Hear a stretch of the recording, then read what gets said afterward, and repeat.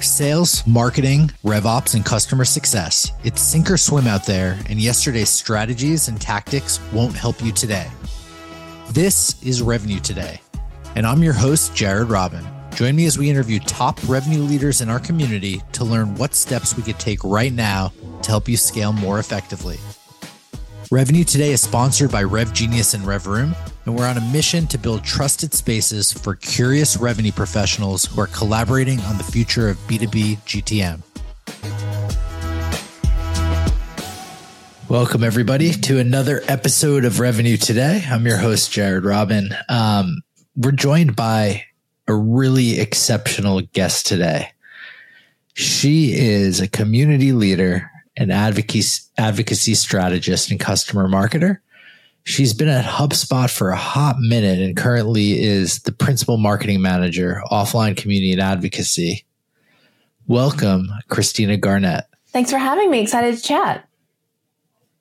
I'm so excited to have you. We've been having a lot more community leaders on of late because we are a community, but also GTM is so open to understanding how to build it into their strategy and want to come out with a hot one. Debunk a myth about building community as a part of GTM. I think when it comes down to it, you have to let go of your narcissism and your ego in order to be a door instead of being the main character. And I think that that's where a lot of people struggle. They want to confuse audience and community and use them interchangeably. And I think at the end of the day, in order to succeed, you have to take a step back and let other people thrive.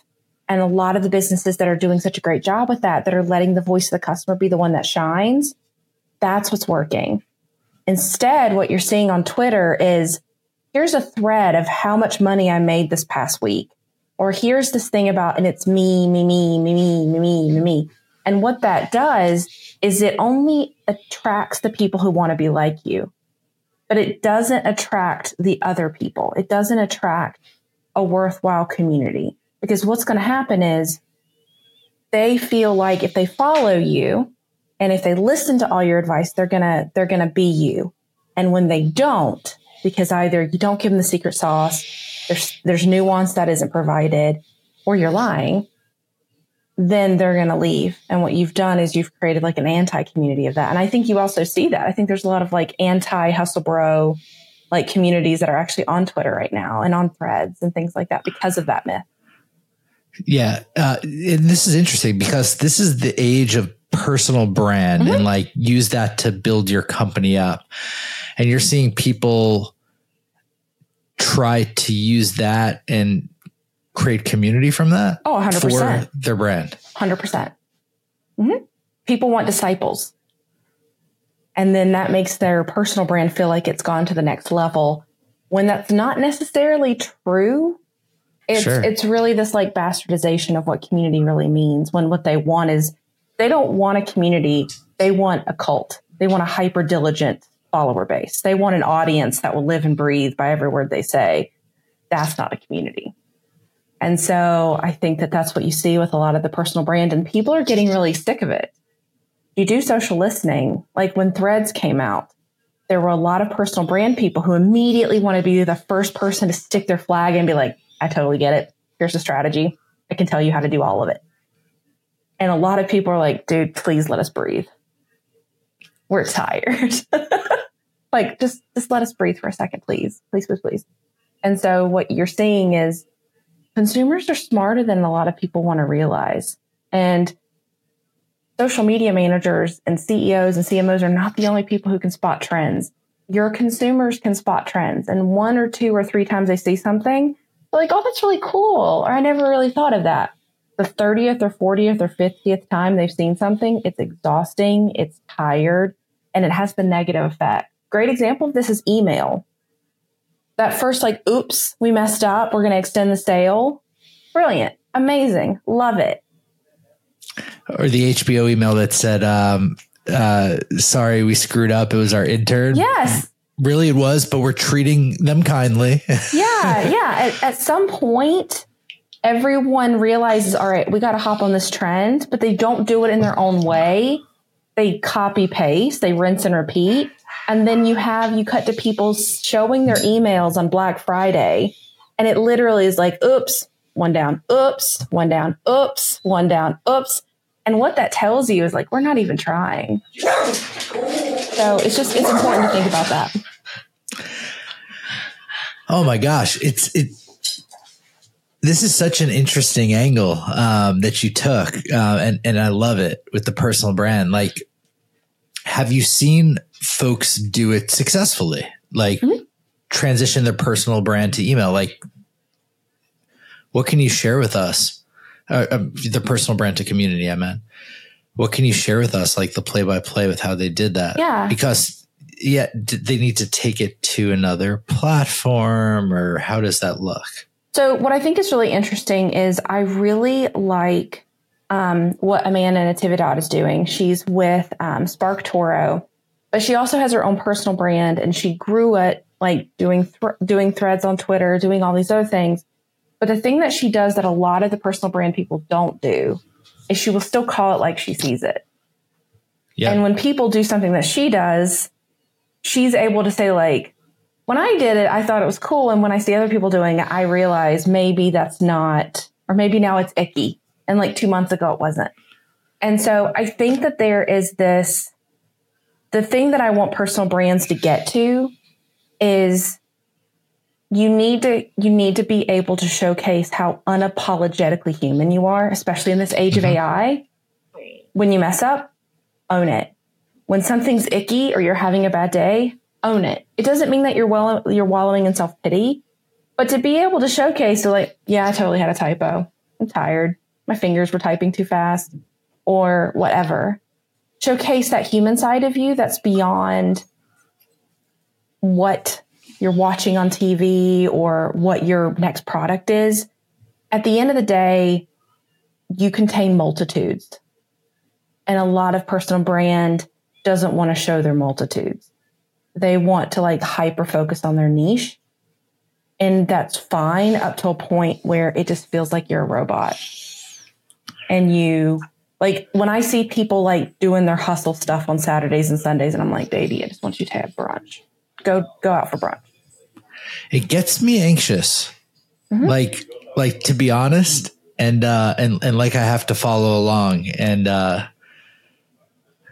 disenfranchised follows that. Yeah, well, I think that what's really happened too is in the past few years, we've essentially kind of pivoted to the fact that we live online, and I'm incredibly guilty of this. I live on Twitter, it feels like. And so you see other people's perspectives, what they're doing, what they're willing to share, what they're not willing to share, what that looks like.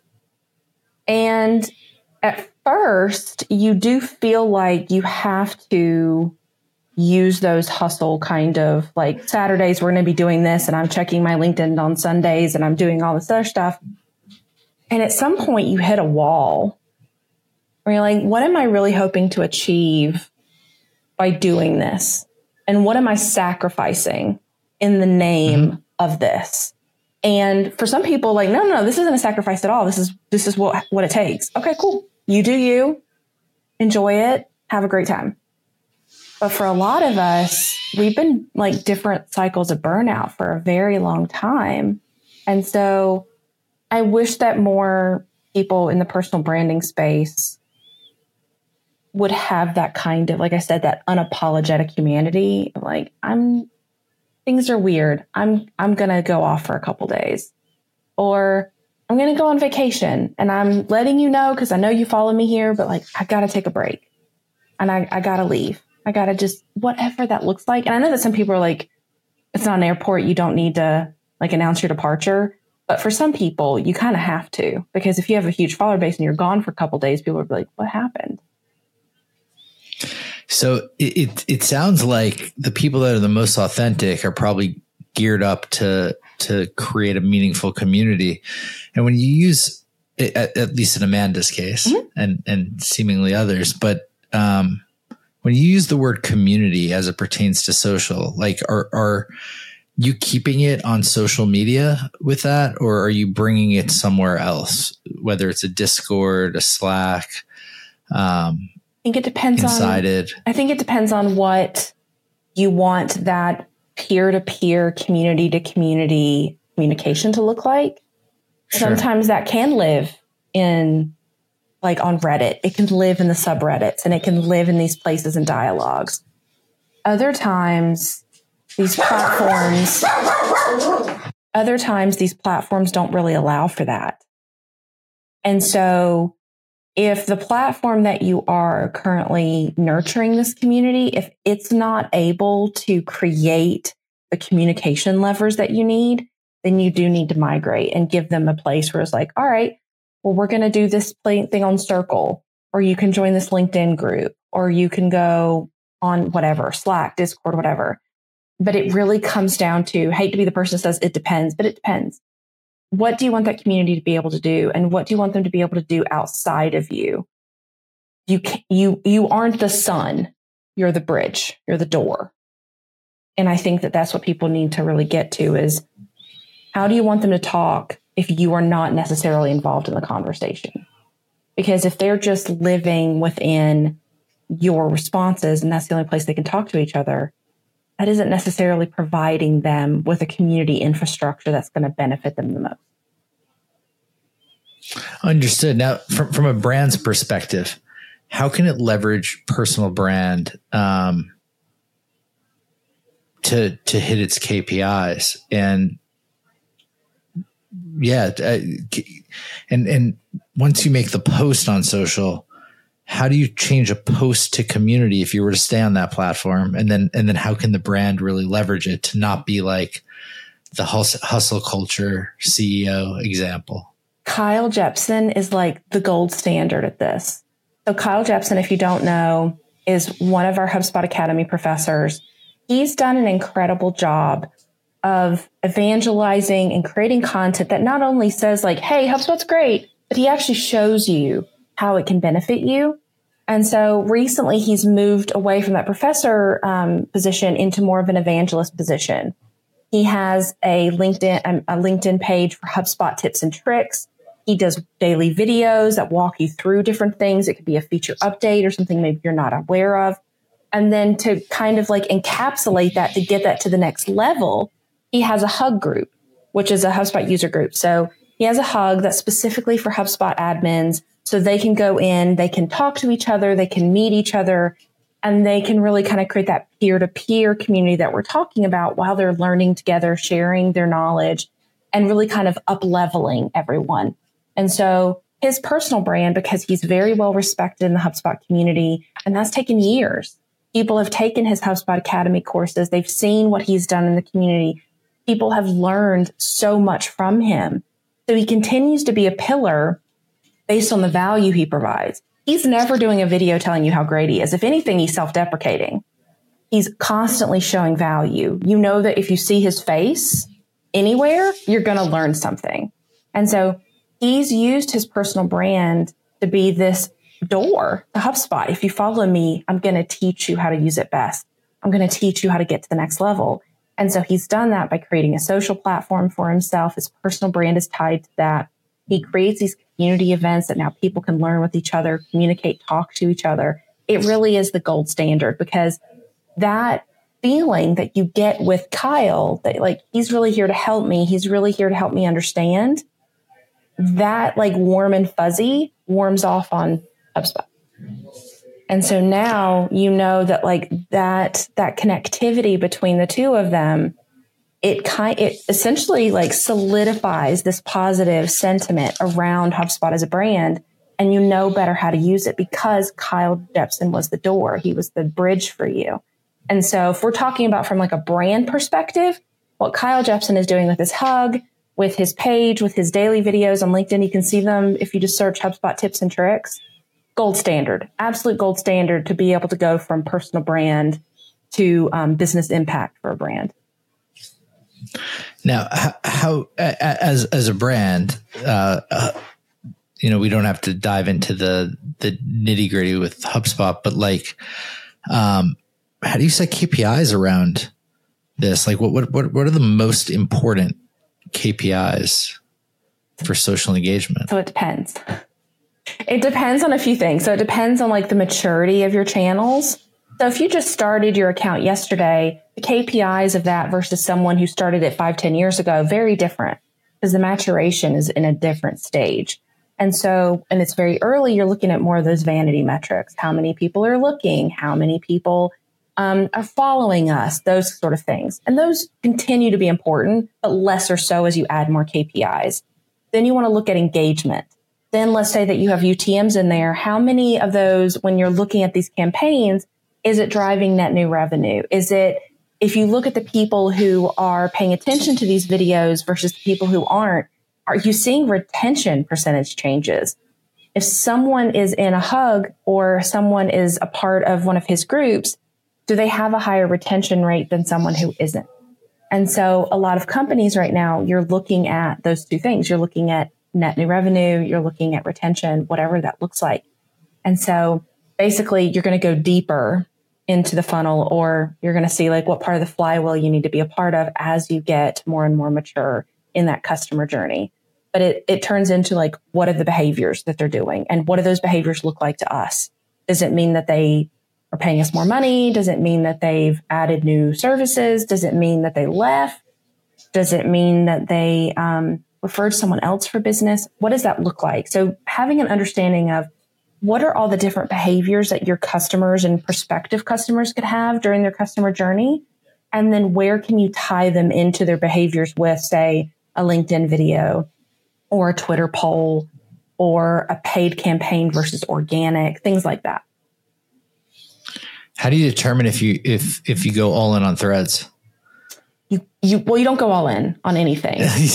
Yeah. What's your go-to channel plan? It depends. It really, I'm going to say that like a million times because it really depends. It depends on what your goals are. It depends on what work you're pushing out there. Like the KPIs for paid versus organic are going to look very different because you're not going to be able to target people specifically on organic versus paid. You can kind of zero in and hone in on people based on their personas. And so looking at conversion rates is going to be very different.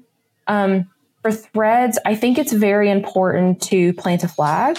So creating an account, they've made it very easy. It's attached to whatever your Instagram is. So if your brand has an Instagram account, you don't have to worry that someone's going to swoop in and take your handle. So it's necessary to go in there. I'd go ahead and create an account and I would play around with it. I wouldn't 100% go all in just because Twitter has survived a lot of alternatives. The one thing that Meta and Facebook, Instagram, whatever you want to call them, they have network effects that the other alternatives did not have. And so the network effect, that lever that Meta can pull is going to impact people. There's a lot of people who are on Instagram who would never be on Twitter, but because it's an Instagram kind of adjacent platform, they're going to try it out. Their handle already exists. And depending on if people automatically follow all the people they follow on Instagram, there are a lot of really big accounts who don't have to regrow their account. That first day, they already had 25,000 followers because a certain percentage of their Instagram followers already migrated over. And so the network effects and its connection to Facebook, Instagram, WhatsApp, all of these products as Meta is trying to essentially create that ecosystem. That is for me, what I think creates the staying power. Doesn't mean it'll make it because I'm already bored of it. It's going to need things. It's going to need to add things for it to be sticky. It's not sticky right now, but a lot of people want an alternative and a lot of people already know Facebook. Like I already know what I'm getting with this product. I already know what rep service looks like. If I do scheduling, it'll probably be in like Facebook Studio, like I do for Instagram and Facebook. So I know what that would look like. I think a lot of people are also prepared, myself included. I need a desktop option, especially for brands.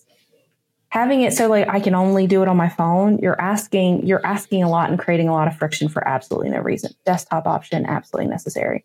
So I wouldn't go all in, but you should 100% have a toe in there and you should be watching and you should be paying attention and seeing just how it's honestly like a sociology project.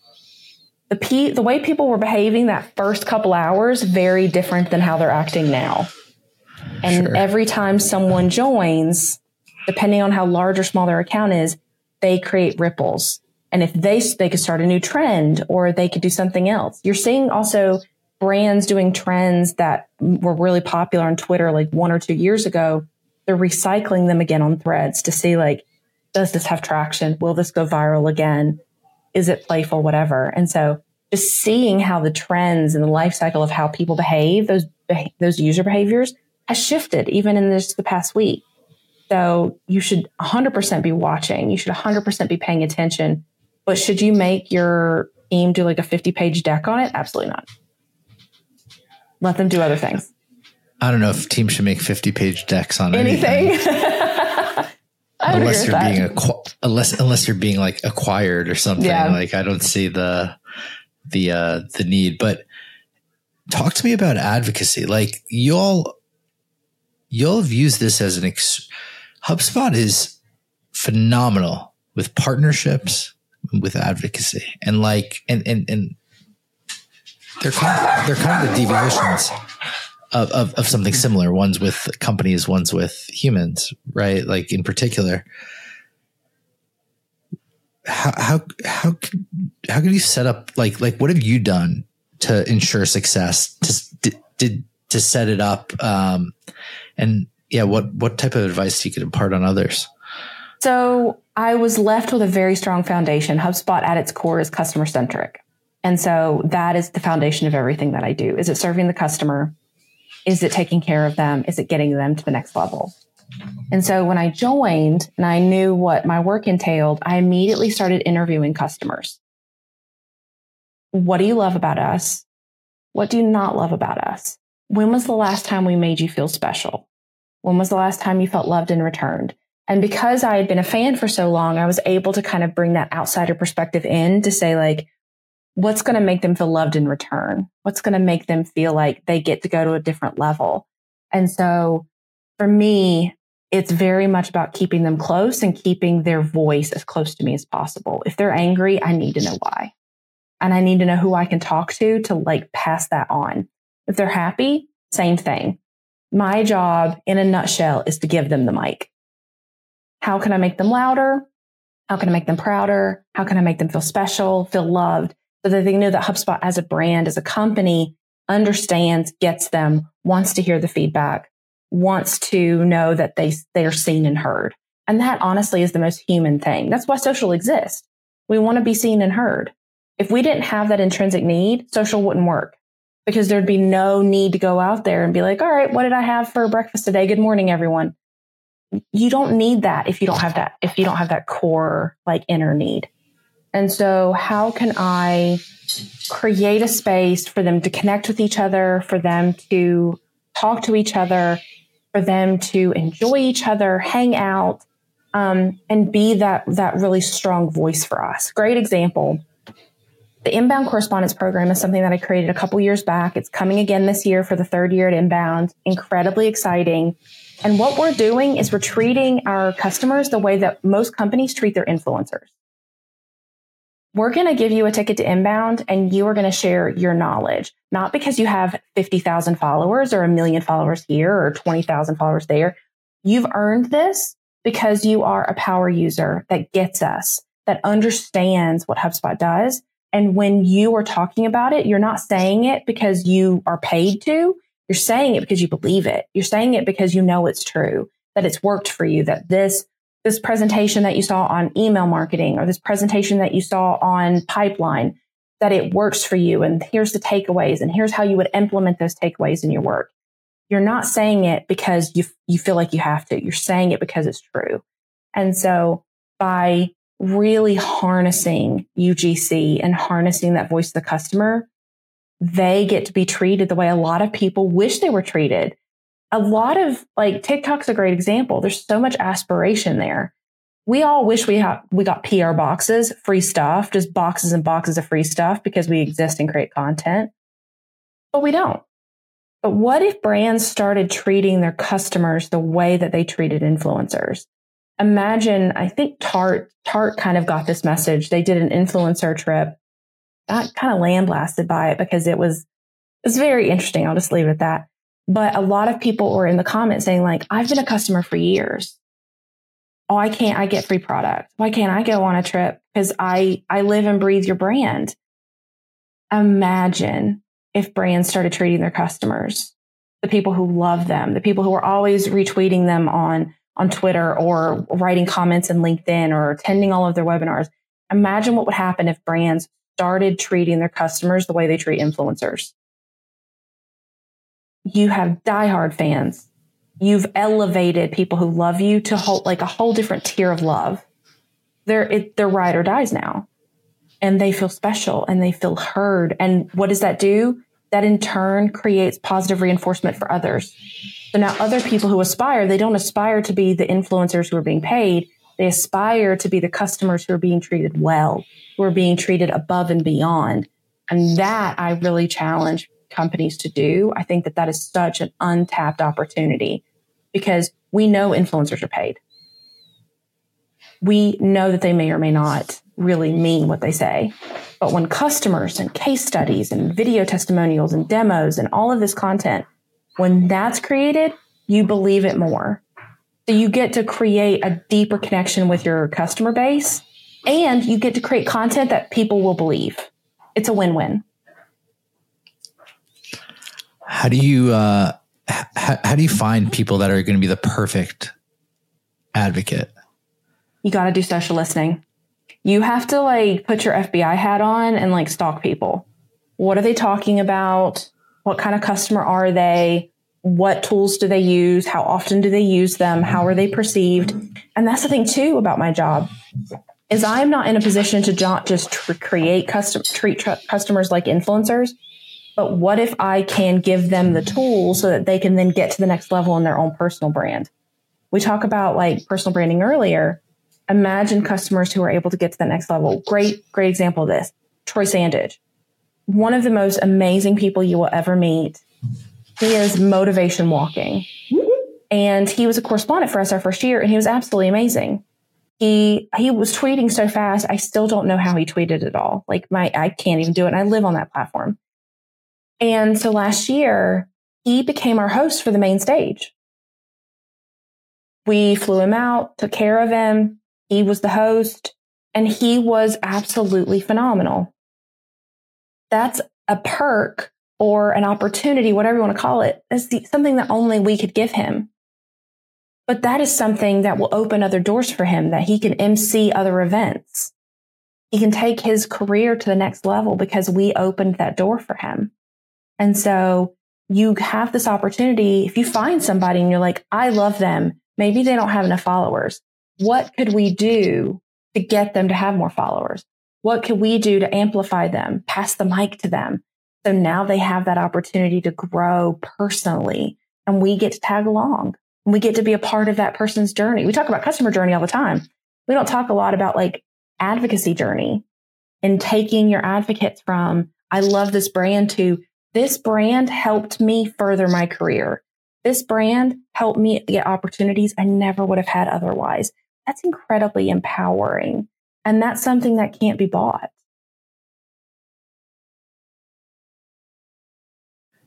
Now, not every, I'm curious to understand, what are some of the downsides you've seen from advocacy building, and what's the easiest way to get started? So a lot of the downsides, I would say the downsides of advocacy. And when I say downsides, like missteps, I should say. Yeah.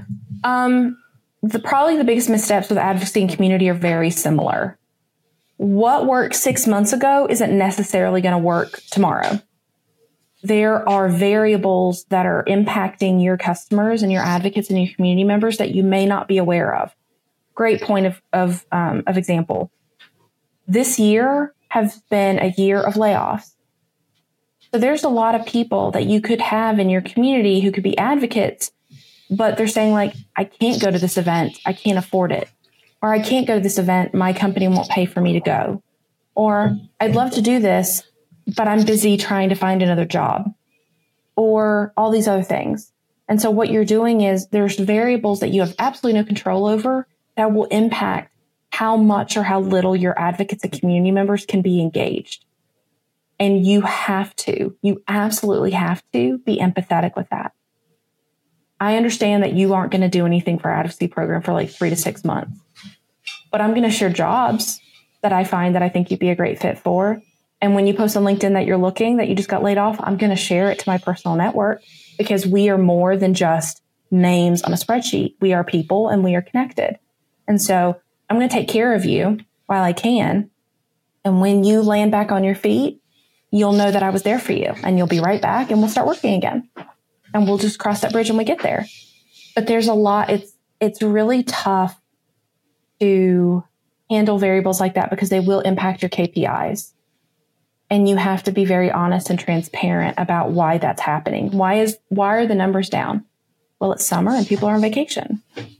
Or we had 10 different advocates who got laid off. And right now I'm spending a few minutes every day trying to see if I can help them, writing a reference for them on LinkedIn, whatever that looks like. But it's advocacy and community are so deeply human. You are doing the most human work you will do as a marketer. And because of that, it's going to change daily. You're walking in and you're like, I don't know what I'm expecting. It could be just like yesterday. It could be just like 2 months ago. I have no idea, but we'll see when we get there. You'll never be bored. I had the coolest interview where I was being interviewed before, where we talked about mental and emotional health for probably 80% of the interview, because it was top of mind for me. Mm-hmm. And then I said, see this conversation? This is how you build community. It is, though. You have to be, there's that sense of it's the humans. It's the humans, that unapologetically human, that thing that we were talking about previously. That's what it comes down to, is saying like, I totally get it. I totally get it. I understand. Like, I had someone who messaged me yesterday who's been like head down in work doing all this stuff. And they wrote me to let me know, like, hey, sorry, I've been AWOL for a little bit, but I'm back and I'm ready to go. I'm like, I'm just glad you're here. How are things? You want to chat? That's honestly what it comes down to, is you need people who deeply care about the people that they're working with. And then all of the steps that you need to take will naturally occur because you're genuinely curious. You genuinely care. All the little things that need to get done, they get done because that person instinctively knows that's what you should do in that thing. That's why empaths are the most important people you could have in your community, because they will naturally step up. Even if they're not paid, even if they're like community members and they're not on the staff, they will genuinely step up because that is how they operate. I just genuinely want to make sure you're okay. You need anything? Like, how can I help? Like, you're good. And it's not because I have like a to-do list that says like, check in on so-and-so. You just know, like, that's what I'm going to do next. I love hearing this. You speak to 10 people that get it with community, and you'll have 10 variations of the same thing, probably in their own words, right? Yeah. The other side of the thing and is the stark contrast, the narcissism on social. Mm-hmm. And it feels like you have these two worlds at odds. Talk to me about narcissism on social media. You touched on it earlier, with building personal brand, but would love to hear your thoughts on it.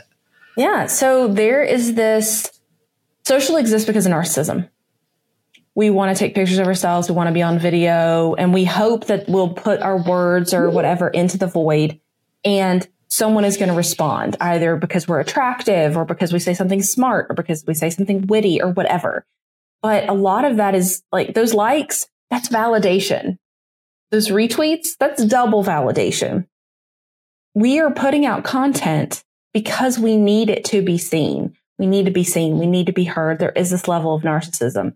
So I think that we just need to accept that, because that is just an innately human thing. You can be narcissistic, but that doesn't necessarily mean you're a narcissist.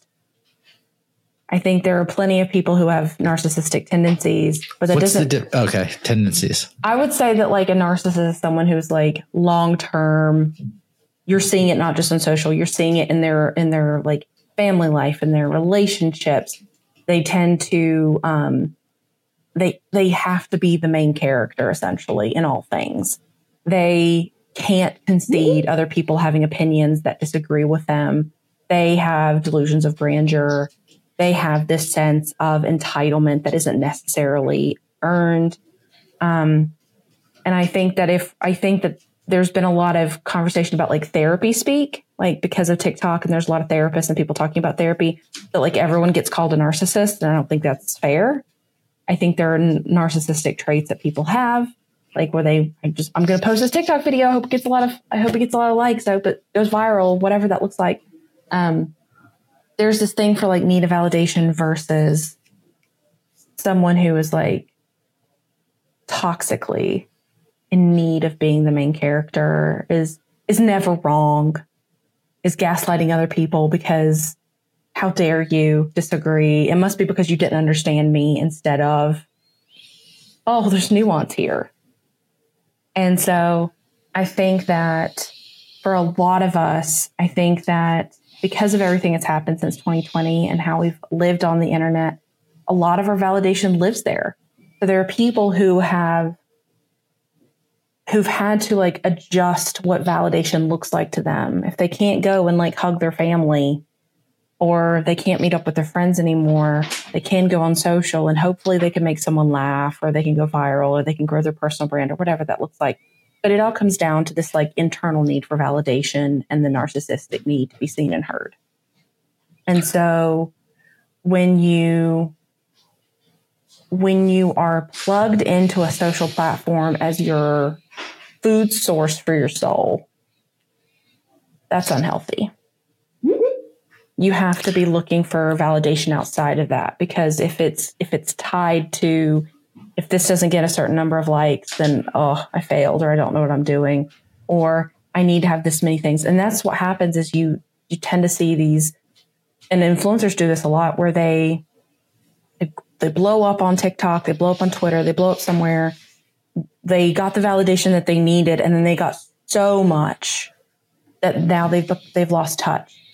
And now they're talking to the audiences that made them. Now they're talking to them very differently, or they're gaslighting them, or they're being patronizing or condescending. And so, but that's all rooted in the fact that like they got so much validation that they did not, that became their new reality. So they don't see themselves as this like person who makes like TikToks. They see themselves as this like celebrity who's entitled to whatever. And it's incredibly dangerous to be able to, if your personal worth is tied to that, it's very unhealthy, because how do you sustain that? And what happens when it doesn't and you fall? Like, how do you accept a new reality when your old reality was shattered because you're no longer that quote unquote person?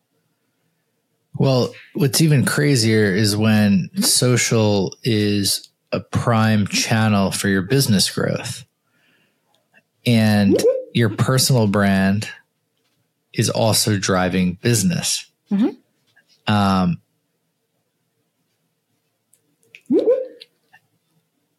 That's insane. Like that it kind of forces you to be on social, right? Which is a first challenge. It does. There are a lot of social media managers that I'm friends with who and I think there's even plenty that have like talked about this, where they feel like the work they do isn't enough. They almost have to have a personal brand. Otherwise they're not taken as seriously, and vice versa. There are tons of personal brand thought leaders out there that I know their work, and I wouldn't follow them anywhere. Like, I would not follow any of their advice, but because they have a certain follower count, or because they speak with their entire chest, you tend to believe them. That's the thing is, I tweeted this a while back, but it's confidence does not equal competence. And I think with personal brand, what you're seeing is this elevation of people who are hyper confident. And because they lead with confidence, you're very likely to believe them. But that doesn't mean that what they're saying is true. It just means that they said it confidently. They're giving you tips, but they may or may not have the experience to back it up. And so we are with everyone trying to have a personal brand, it's just more and more important for you to be incredibly thoughtful about, who do I follow? Who do I not follow? Is this person like coming from a place of experience, or are they coming from a place of confidence? And like curating your social feeds as a consumer, as well as someone who wants to build your brand, is incredibly important, because if you're spending a lot of quality time on social, What you follow becomes how you think. It becomes how you speak. It becomes how you see the world. It slowly bleeds into your point of view. And so you need to be very thoughtful about, like, what is the energy that you're letting into your space? Is it just negative people on your feed? You need to clean it. Is it people, if you're on Instagram and your entire feed is people who make you feel fat or make you feel ugly or make you feel not good enough, curate your feed.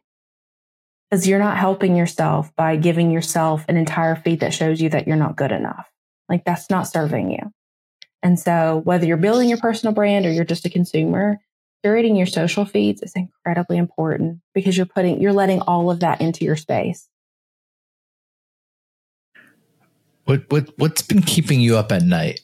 Is it narcissists in Twitter land really. that are coming into LinkedIn land? LinkedIn people coming into Twitter land? That's a big one right now. The thing that if we're going to do from like a social perspective, the thing that keeps me up at night is I think that we are at a precipice for social. We've done this for an awfully long time, even though a lot of people still don't see it as like a mature thing. With AI and social, I think we are seeing the evolution of what social looks like. More and more people just want their people. That's honestly the one thing that's great about Threads right now is there's not any ads. So it tends to be the people that I follow. And so what you're seeing is I've seen all the things. I want to spend more time with my people. I want to be able to talk directly to the people that I care about. A lot of us found our people in like 2020, 2021, when we were all trying to deal and cope online. And so we have our crews, like we have our people. So what you're seeing is, what does social look like once you've created your micro communities? What does social look like when you know how to get to the people you want to get to? And you don't have to deal with a platform and you don't have to deal with a newsletter or whatever that looks like. You know how to get to your people. I think that that's incredibly important. I think AI is another tool that's going to be utilized for good and for bad. Like all things, it's only as good and as bad as its users. You're going to see the LinkedIn, Twitter, Threadbro crowd go in and create like, all right, give me 30 threads on so-and-so, and I'm just going to sprinkle them wherever. Like I said earlier, we want unapologetically human.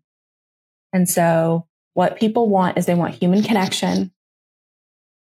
They want human connection with people who will acknowledge that they're human, that they have problems, that they have flaws, that they're tired, that they're funny, they're self-deprecating, they're whatever, but they're not this like polished thing.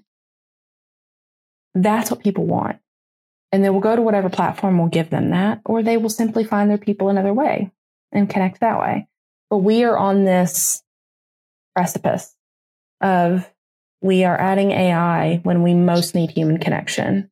People are going to flood it with AI content. We're going to know what it is immediately. Maybe in 1 or 2 years, we may not, but now we do. It's all about the unapologetically human. It's funny. It's funny you say that. Like we're thinking through redefining community as collaborative growth, taking it back to the roots. Is what's interesting. This in community-led GTM, it's the whole thing. Yeah, it's the whole thing. It's not just one GTM. It's the whole thing. That's the core difference. And it's not just a GTM thing. It's creating abundance. I'm not sure our current direction is doing that fully. It's zero sum. But what really excites you about the future? You talk about AI. What excites me is honestly what's happening in LA right now with the Writers Guild and SAG-AFTRA, the strikes that we're seeing. Yeah. I am very honestly excited about that because, and like right now, like there's animators for Warner Brothers and Cartoon Network that are also thinking about unionizing. And I am a fan of the creators. And so even if you're not one of those even if you're not in one of those unions, you as a creator, especially with AI on the line as being one of the basic agreement things in what they're trying to fight for, that's going to set a precedent that other companies and other verticals are going to utilize. Like, how can AI be utilized to replace humans? And so I'm very interested to see and hope that more writers, more content creators, more social media managers, more people on the creative side stand up and fight together. That's what I'm really excited about, because we need to fight for each other. Like you said, like right now it's currently a zero-sum game. I don't like a zero-sum game. I want the opposite. I want that abundance mindset where I can lift you up and that doesn't remove opportunities from me. We can both thrive. There's enough. And so that is what I'm hopeful about, is seeing that movement. And I'm hoping that more and more people fight for them, whether they're in that union or not, because it does have trickling effects that affect others. Rising tides lift all boats. And so I am excited about that. I am hopeful for that. And I hope that more creatives stand in solidarity, because it's important. And you may not think it impacts you now, but it will impact you down the line. I watched this on the news this morning and saw it as a massive opportunity. My partner is the creative director of Cosma. Mm-hmm. And the whole principle of taking somebody else's works, feeding that are owned or copywritten and feeding it in to create something new, that doesn't sit right with me, whether it's unions that need to solve it or legal or whatever. Yeah. And I'm really happy you said that. That's super top of mind and interesting. And that's like one of like a couple or 3 points, but that is a big point for why they're going on strike. And the thing is that we're not, like, I'm not anti-AI. I think AI is very important. I think it's a singularity. I think it's here to stay. But I do think it's important to see it is creative destruction. It's going to remove a lot of jobs, but it's also going to create a lot of jobs. But instead of saying, like, how can AI replace us? It's how can AI take the menial tasks off my plate so that I can then take care of the next evolution of my work. When you think of AI as a worker, you should think like, if we took the 10% of your job that you absolutely hated or was beneath you or was like, we wish we could automate it, but we can't. And now with that 10%, what would you dream about doing? What would you want to do that's the next level of your work? That's what we should be doing. But what you have is you have workers who are terrified that it's only a matter of time before there is an AI that replaces them. And we're seeing this in journalism. There are plenty of publications who have literally said, like, we're going to lay off all of our writers and we're going to have AI do all the stuff from now on. Like, that's not science fiction. That's here. Like, that's already here. And so when you read the basic agreement where they're saying like all background characters can basically go in for a day, be paid for 1 day, they'll be completely scanned, and then they'll be able to use that scan in perpetuity. So basically they're CGIing background characters. They're basically saying like, you're never going to work again. You get 1 day of pay and then you will live on, but you won't see any money from it. That's just ethically wrong, in my opinion.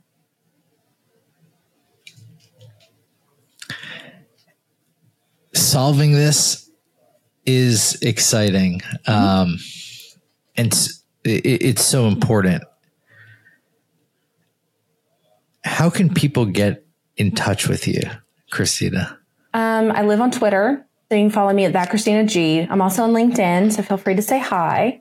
I'm on other channels, but it's mainly Twitter and LinkedIn. So feel free to reach out and say hi.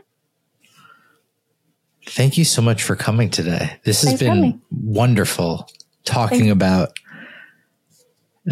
personal brand, advocacy, narcissism, HubSpot, and human connection on Revenue Today.